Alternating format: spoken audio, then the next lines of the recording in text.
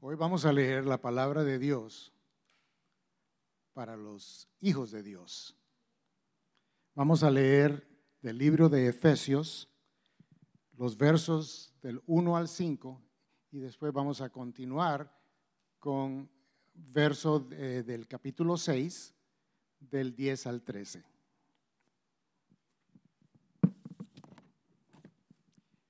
En otro tiempo, ustedes estaban muertos en sus transgresiones y pecados, en los cuales andaban conforme a los poderes de este mundo. Se conducían según el que gobierna las tinieblas, según el espíritu que ahora ejerce su poder en los que viven en la desobediencia. En ese tiempo, también todos nosotros vivíamos como ellos, impulsados por nuestros deseos pecaminosos, siguiendo nuestra propia voluntad y nuestros propósitos. Como los demás, éramos por naturaleza objeto de la ira de Dios. Pero Dios, que es riquísimo en misericordia, por su gran amor por nosotros, nos dio vida con Cristo, aun cuando estábamos muertos en pecado. Por gracia, ustedes han sido salvados. Por último, fortalezcanse con el gran poder del Señor. Pónganse toda la armadura de Dios para que puedan hacer frente a las artimañas del diablo. Porque nuestra lucha no es contra seres humanos, sino contra poderes, contra autoridades, contra potestades que dominan este mundo de tinieblas, contra fuerzas espirituales malignas en las regiones celestiales. Por lo tanto, pónganse toda la armadura de Dios para que cuando llegue el día malo puedan resistir hasta el fin con firmeza. Palabra de Dios. Te damos, Señor. Señor, te pedimos que estés con nosotros en este momento que vamos a estar recibiendo la enseñanza para el día de hoy. Te pido, Señor, que abras nuestros corazones, abras nuestras mentes también, y que el mensaje que tú tienes para nosotros llegue de la manera más personalizada posible. Evita cualquier pensamiento que nos evite el poder recibir ese mensaje, Señor, y te damos gracias por estar aquí presentes con nosotros. Te pedimos esto, Señor, en tu nombre, Señor Jesucristo. Amén. Yo quería comentarles, yo no sé si a ustedes les gusta ir al dentista. A mí no me gusta ir al dentista. No me gusta ir al dentista. Es de las cosas que me molesta, es de las cosas que desde el principio, yo no sé por qué, pero yo tuve, les cuento, en mi infancia un problema, no problema, pero digamos constantemente tenía que ir al dentista, tenía muchas caries y la verdad yo quedé traumatizado durante los primeros años porque era doloroso. Hace 50 años yo creo que no sé si la anestesia no funcionaba bien o este doctor en particular, este odontólogo en particular donde nos llevaba mi mamá con los 5 hijos, sufrimos y todos sufrimos, pero en todo caso sufrí bastante. No me gusta. Y no me gusta porque yo sé que cuando voy cada 6 meses a la limpieza, yo sé que la labor del odontólogo es encontrar algo malo en mis dientes, en mi dentadura o en mis encías, porque ya sé que eso va a ocurrir. Entonces me molesta. Justo volví, les cuento, hace 2 semanas y efectivamente una muela que tengo en la parte de atrás estaba quebrada.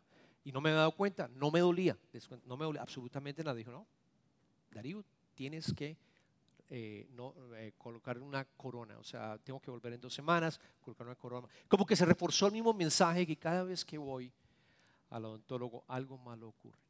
Y ni hablar de los médicos. Yo que tengo más de 50 años empezamos a tener una serie y me imagino que ellos que tengan más de 50 años tienen que ir al doctor de una manera regular para chequearse el colesterol. Entonces ya uno empieza también a chequearse la próstata, a pruebas de esfuerzo porque tienen que revisar el tema del corazón, a qué más, la vista, las mujeres, los exámenes de mamografía. Constantemente estamos haciendo este tipo de exámenes. Pero es bueno, no quiero decir que sea malo. Sin embargo, en el fondo, lo que yo quiero traerles en este momento, hermanos, es que normalmente sentimos miedo de lo que va a decir el doctor. Como que no nos gusta ir al doctor porque sabemos que somos mortales y que nos estamos envejeciendo y nuestro cuerpo de una u otra manera está teniendo esas enfermedades, que es normal. No nos gusta ir al doctor por eso. Y tampoco nos gusta hablar del pecado, y mucho menos de Satanás. Yo estaba leyendo un artículo del Wall Street Journal que salió hace aproximadamente 3 años. Y ese artículo hablaba de por qué las iglesias en Estados Unidos, que se categorizan como megachurches o iglesias muy grandes, han crecido de una manera tan fuerte y tan acelerada. Y The Wall Street Journal y su equipo se puso a investigar e ir a las diferentes ciudades de estas iglesias. Bueno, para entender qué están haciendo, qué han hecho para que llegue a crecer tanto y tan rápidamente. Pues es bueno, es positivo. Sin embargo, encontraron que el factor predominante en ellas era que en los sermones, en las enseñanzas que se hacían en los cursos bíblicos, en la comunicación que se le enviaba a los miembros de la iglesia, la palabra pecado no se usaba. La palabra Satanás no se usaba. Se usaban otras palabras. Se usaban las palabras, decía el artículo, de reconstrucción. Se usaban palabras como errores que hemos cometido en nuestras vidas. Se usaban palabras de la gracia, que está bien, pero mandando un mensaje de que ya estamos sin esa naturaleza pecaminosa, que yo creo que es importante tenerla presente, y hablar de Satanás también, porque lo vamos a ver ahorita y lo leímos en Pablo. Satanás sigue haciendo daño, sigue haciendo daño. Estamos en las series de quebrantado. La semana pasada escuchamos el efecto que tuvo el pecado original con la creación, y concluimos, si se acuerdan, que la creación está maldita. Dios la maldijo. En Génesis aparece allí. Y va a ser muy difícil tratar de mejorarla, imposible como humanos nosotros, de tratar de resolverla. No va a ser posible. Está declarada maldita, y es por eso que muchas cosas también están ocurriendo. Es por eso que los animales también se comen los unos a los otros. Les contaba yo, ¿se acuerdan del profeta que habla que los animales van a estar en un futuro sin comerse los unos a los otros y no va a haber violencia? Esta semana vamos a hablar de que el pecado, el efecto del pecado que tuvo en la humanidad, y el efecto que el pecado que tuvo en la humanidad nos ha afectado a cada uno de nosotros. Y es por eso que trajimos los versos del apóstol Pablo a su carta de los Efesios. Y bueno, ¿cuál es el origen del pecado? Recordemos cuál es el origen del pecado. Todos conocen la historia.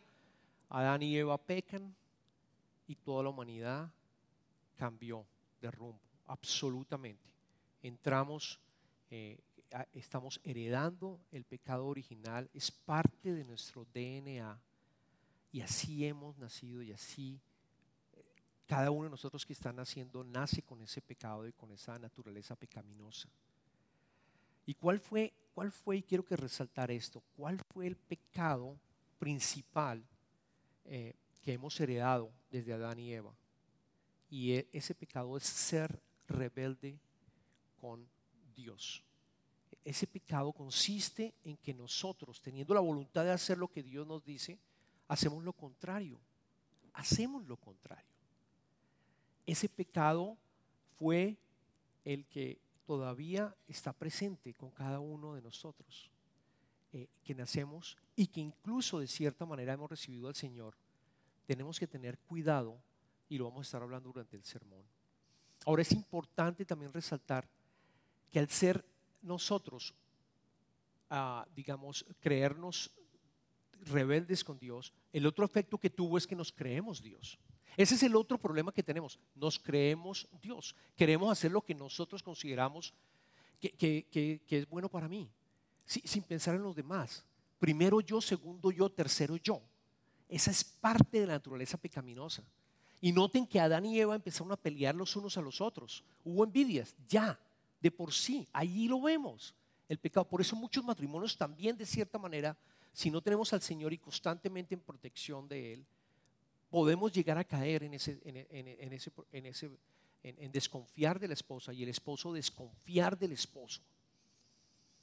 Ese es el pecado más grande y el efecto más grande, que somos egocéntricos y no creemos en Él. La Biblia dice que el problema es nuestro. Normalmente cuando nosotros miramos, nosotros decimos el problema lo tiene alguien más. Yo no tengo el problema, no es mi problema. Es el problema de mi esposa o mi esposo, de mi familia, es el problema de la ciudad, es el problema del gobierno, pero yo no reconozco que yo tengo un problema. Y la Biblia dice claramente, nosotros somos parte del problema por la naturaleza pecaminosa. Todos desde un momento, para reforzar, nacimos con esto, y para reforzar el mensaje quiero algo que me puse a pensar, y es que a nadie se le ha enseñado a pecar. Los que tienen padres y tienen hijos, yo no me imagino, no creo que ustedes le dijeron a sus hijos, ¿saben qué? Hoy vamos a aprender a ser egoísta. Mi amor, hoy vamos a entrenar, te voy a entrenar a ser egoísta. Entonces, de ahora en adelante, durante esta semana, cada vez que te encuentres con un amigo, tú no le vas a prestar nada, tú te vas a poner de mal genio, no le vas a prestar nada, vas a ser egoísta durante toda la semana. Al final de la semana, vamos a mirar cómo te fue, ¿ok? No hacemos eso. ¿O quién le enseñó, por ejemplo, no solamente ser egoísta, sino también llegar a ser, de tener envidia? Ok, vas a esta semana a tener envidia. Si tú ves a otro niño con otro juego, vas a tener envidia de él. Y si lo vas a decir a tu papá y a tu mamá, papi, yo quiero esto porque lo otro, vas a ser envidioso. O vas a mentir. Enseñemos a los hijos a mentir. No, nadie nació. Nadie le enseñó, perdóname, a los hijos a no pecar. Nacimos con esa naturaleza pecaminosa. Es parte de lo que quería volver a recordar, que tengamos presente de lo que ocurrió en el momento. Hay un verso, hay un salmo de David. Recuerden que David se acuesta con Betsabé, y fuera de eso mata al esposo de Betsabé en la guerra, con el ánimo de quedarse David, el rey David, con Betsabé. Y él en el Salmo 51, él pide perdón a Dios y al Señor. Un salmo divino sobre el perdón. Y en el verso número 5, Salmo capítulo 51, verso 5, dice David, yo sé que soy malo de nacimiento, pecador me concibió mi madre. Él dice y básicamente afirma que nació desde el nacimiento siendo pecador. Jesús también lo dijo. Jesús también lo mencionó. Y quiero resaltar que ¿dónde el pecado nos ataca más? En nuestros corazones. En nuestros corazones. Lo que yo les hablé sobre la tendencia está en nuestros corazones. Lo dice en el Evangelio de Marcos, y aquellos que quieran acompañar, Marcos capítulo 7, versículo 20 al 23. Jesús estaba con sus discípulos, los fariseos estaban aterrados que los discípulos no se lavaban las manos y no seguían el ritual de lavarse las manos antes de comer. Entonces le dicen a Jesús, oiga, ¿por qué sus discípulos no siguen el procedimiento y ritual de lavarse las manos? Y Jesús les responde.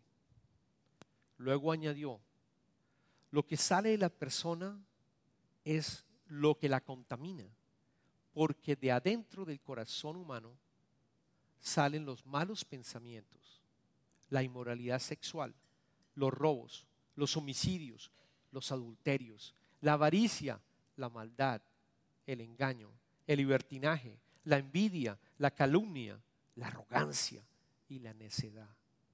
Todos estos males vienen de adentro y contaminan a la persona.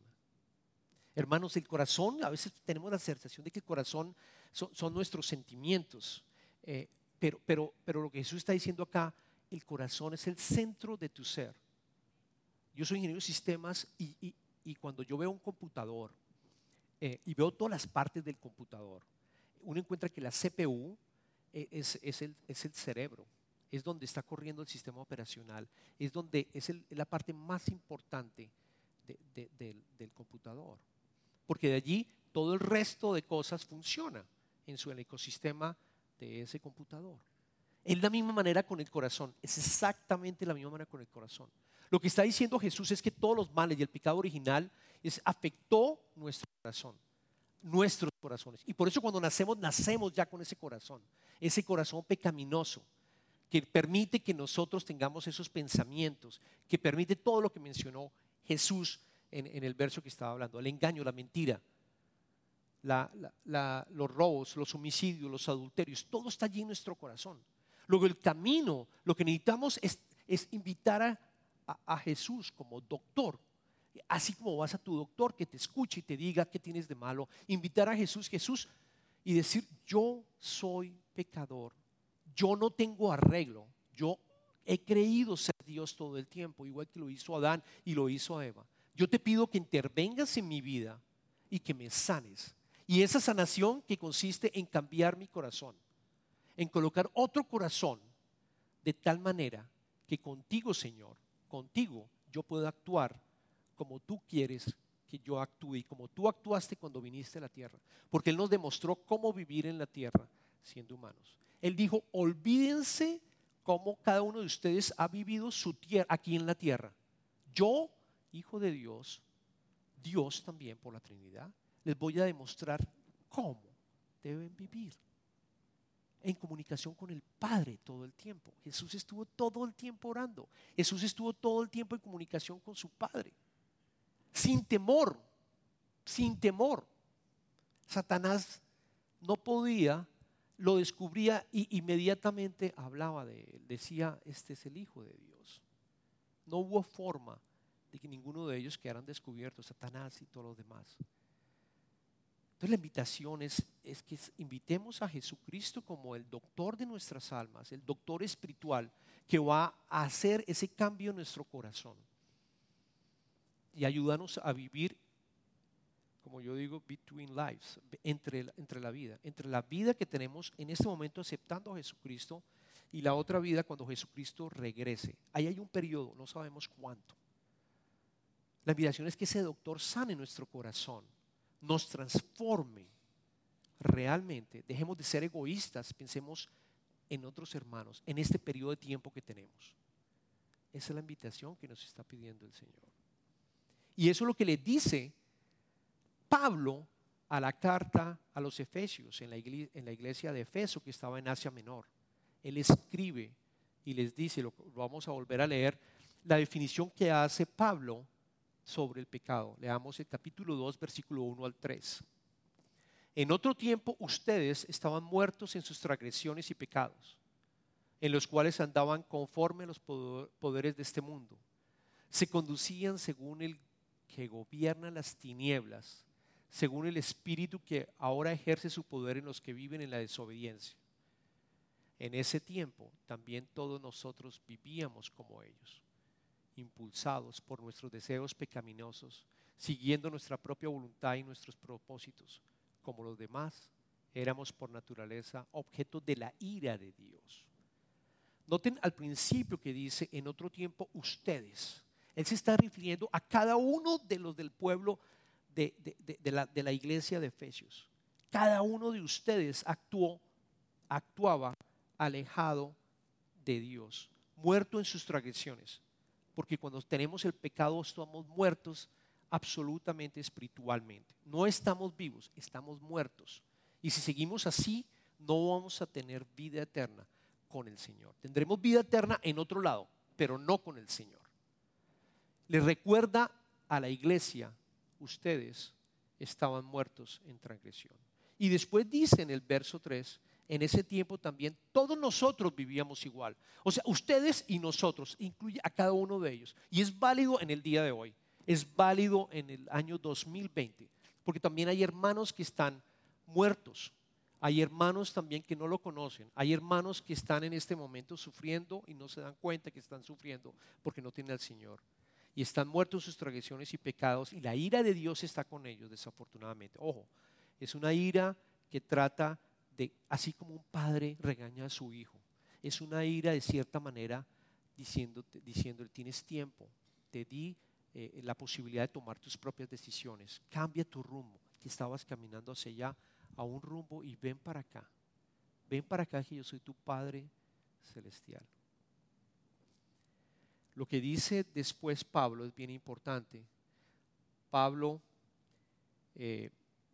después en el verso 4 y 5 dice, pero, esas 4 letras son bien importantes, pero Dios, que es rico en misericordia, por su gran amor por nosotros, nos dio vida con Cristo, aun cuando estábamos muertos en pecados. Por gracia ustedes han sido salvados.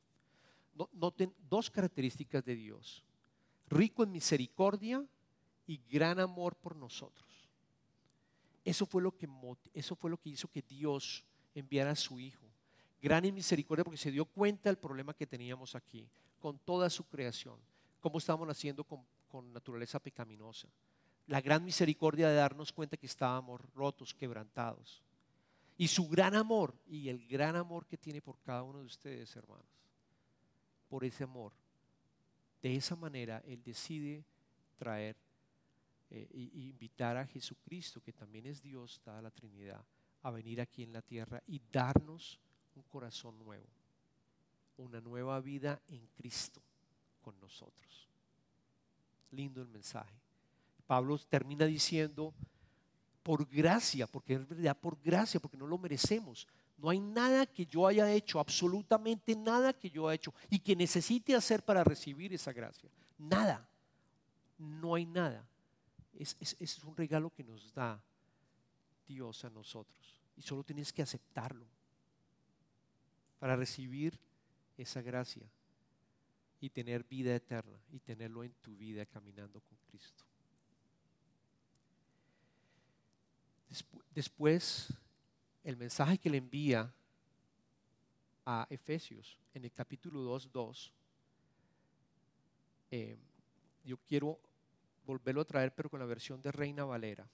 A veces uso NIV, como saben, en la iglesia, pero algunas veces es importante también mirar, por ejemplo, la nueva versión internacional o la Reina Valera, que muchos de ustedes también la tienen.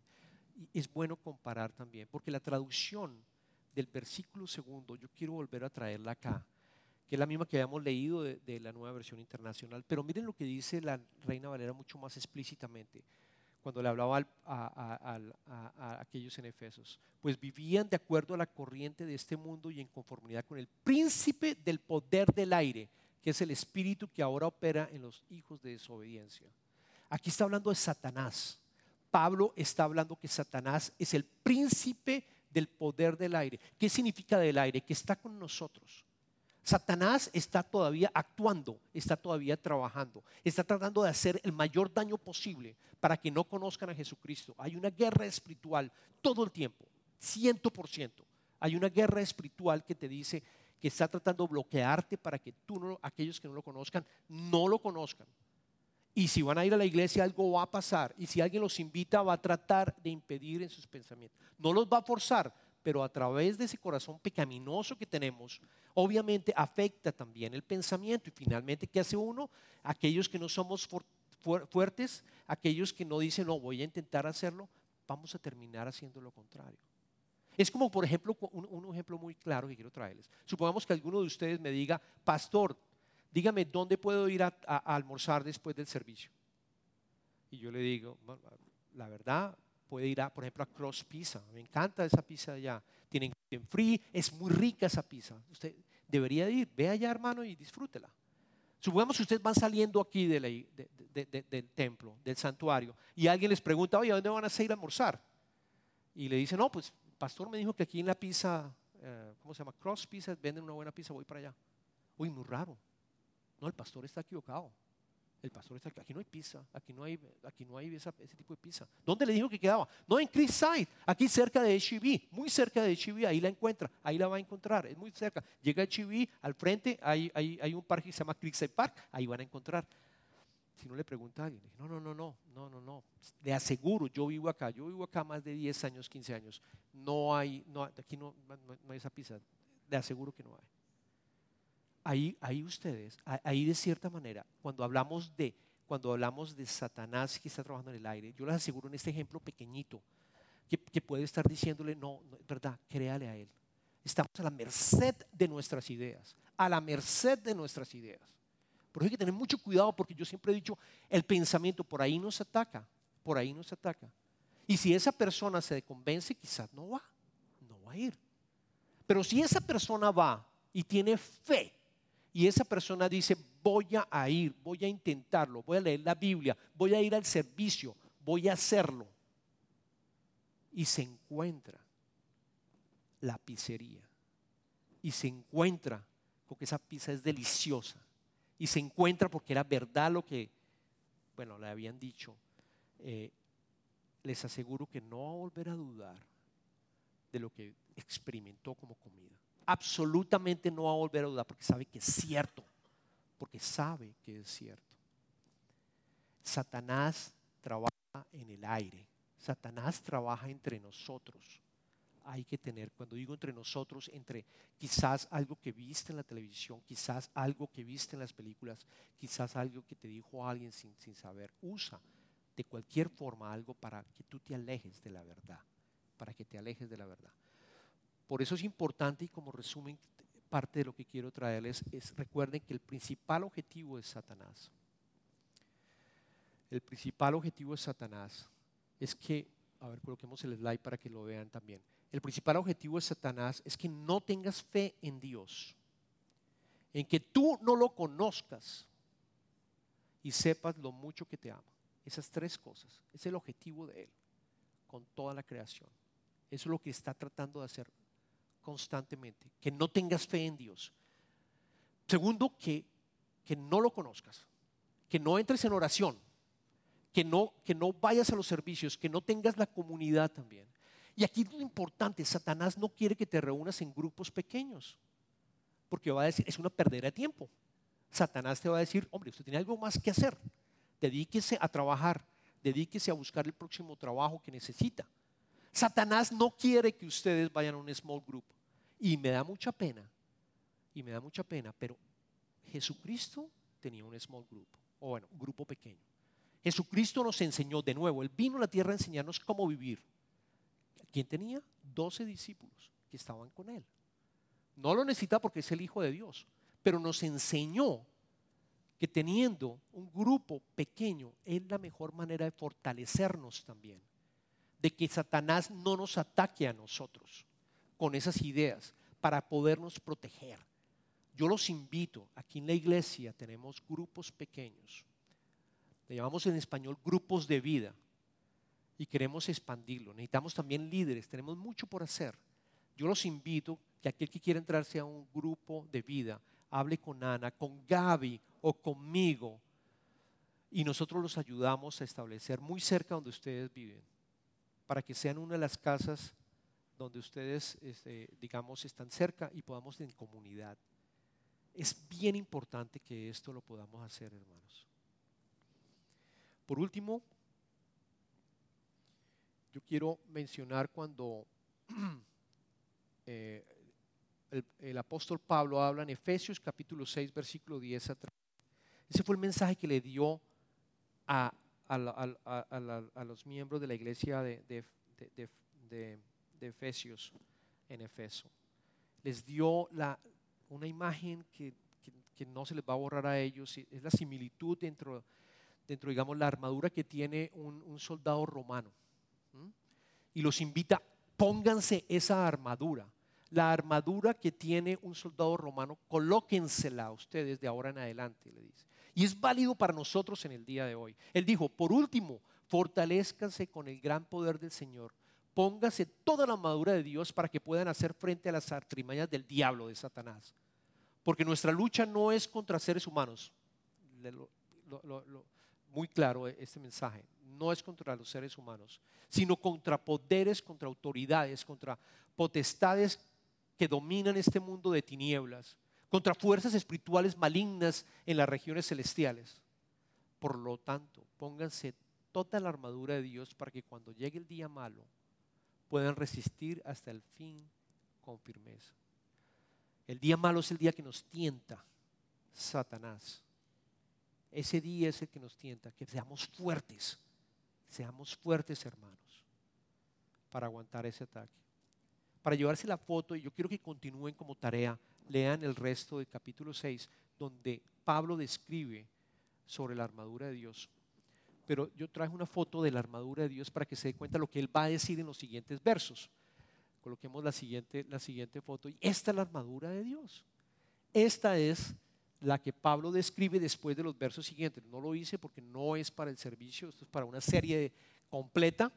Pero él habla de que hay 5 armas, cinco formas de protegernos, perdóname, y una arma. La primera tiene que ver con el cinturón de la verdad.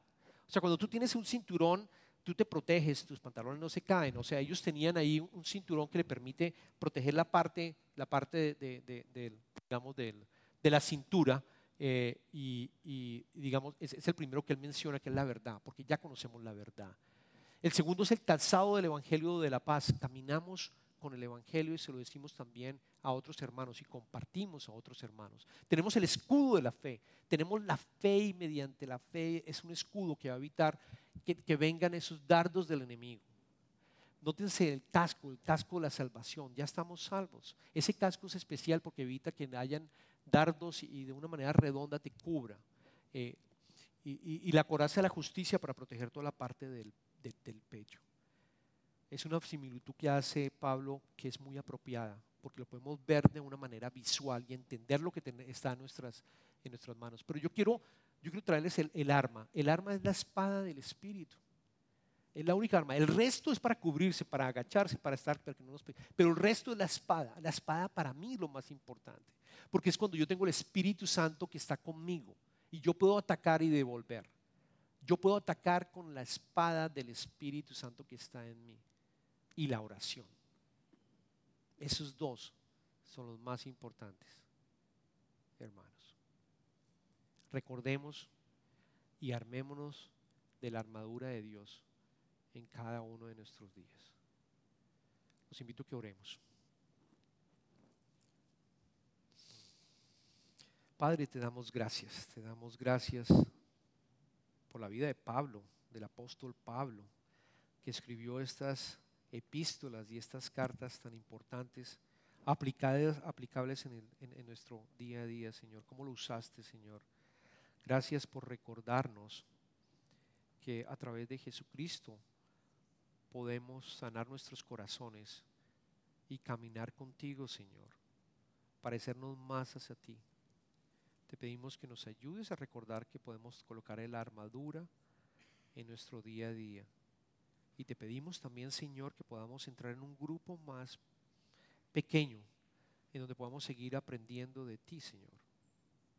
Esto es importante para nuestra salud espiritual. Gracias, Señor, por todo esto. Te pedimos, señores, todo esto, Señor, en tu poderoso nombre, Señor Jesús. Amén.